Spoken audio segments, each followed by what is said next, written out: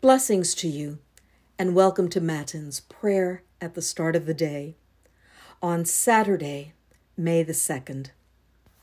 Satisfy us in the morning with your steadfast love, O God, that we may rejoice and be glad all our days. Praise to the blessed and holy Trinity, one God who gives us life, salvation, and resurrection. Let us pray. O God, your Son makes himself known to all his disciples in the breaking of bread. Open the eyes of our faith that we may see him in his redeeming work, who lives and reigns with you and the Holy Spirit, one God, now and forever. Amen. A reading from the book of the prophet Ezekiel, chapter 34. For thus says the Lord God, I myself will search for my sheep and will seek them out. As shepherds seek out their flocks when they are among their scattered sheep, so I will seek out my sheep. I will rescue them from all the places to which they have been scattered on a day of clouds and thick darkness. I will bring them out from the peoples and gather them from the countries, and will bring them into their own land, and I will feed them on the mountains of Israel, by the watercourses, and in all the inhabited parts of the land. I will feed them with good pasture, and the mountain heights of Israel shall be their pasture. There they shall lie down in good grazing land, that they shall feed on rich pasture of the mountains of Israel. I myself will be the shepherd of my sheep, and I will make them lie down, says the Lord God. I will seek the lost, and I will bring back the strayed.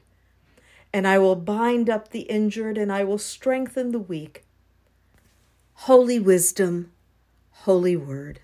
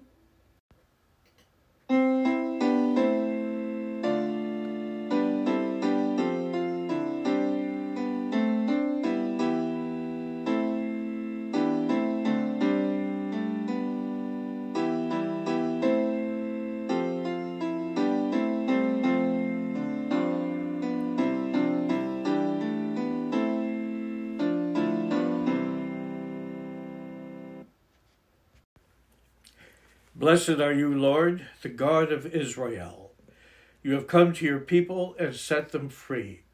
You have raised up for us a mighty Savior, born of the house of your servant David.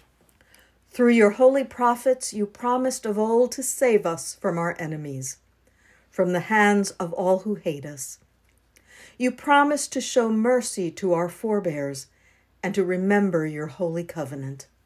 This was the oath you swore to our father Abraham, to set us free from the hands of our enemies, free to worship you without fear, holy and righteous before you all the days of our life. And you, child, shall be called the prophet of the Most High, for you will go before the Lord to prepare the way, to give God's people knowledge of salvation by the forgiveness of their sins.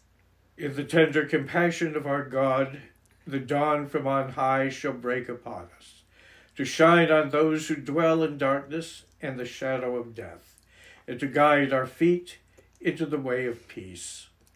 Let us pray. We give thanks to you, Heavenly Father, through Jesus Christ, your dear Son, that you have protected us through the night from all harm and danger.